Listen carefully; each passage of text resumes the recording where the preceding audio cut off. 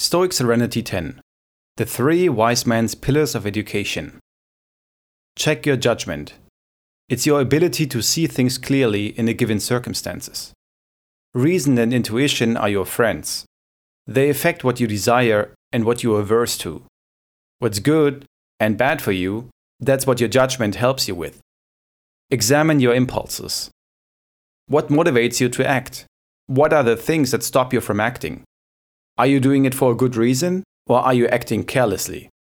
Your desires affect how you act, just as your judgment defines how you act. And it all starts with a thought. Thought becomes word, word becomes deed, deed shapes who you become, and who you become shapes your thoughts. Again.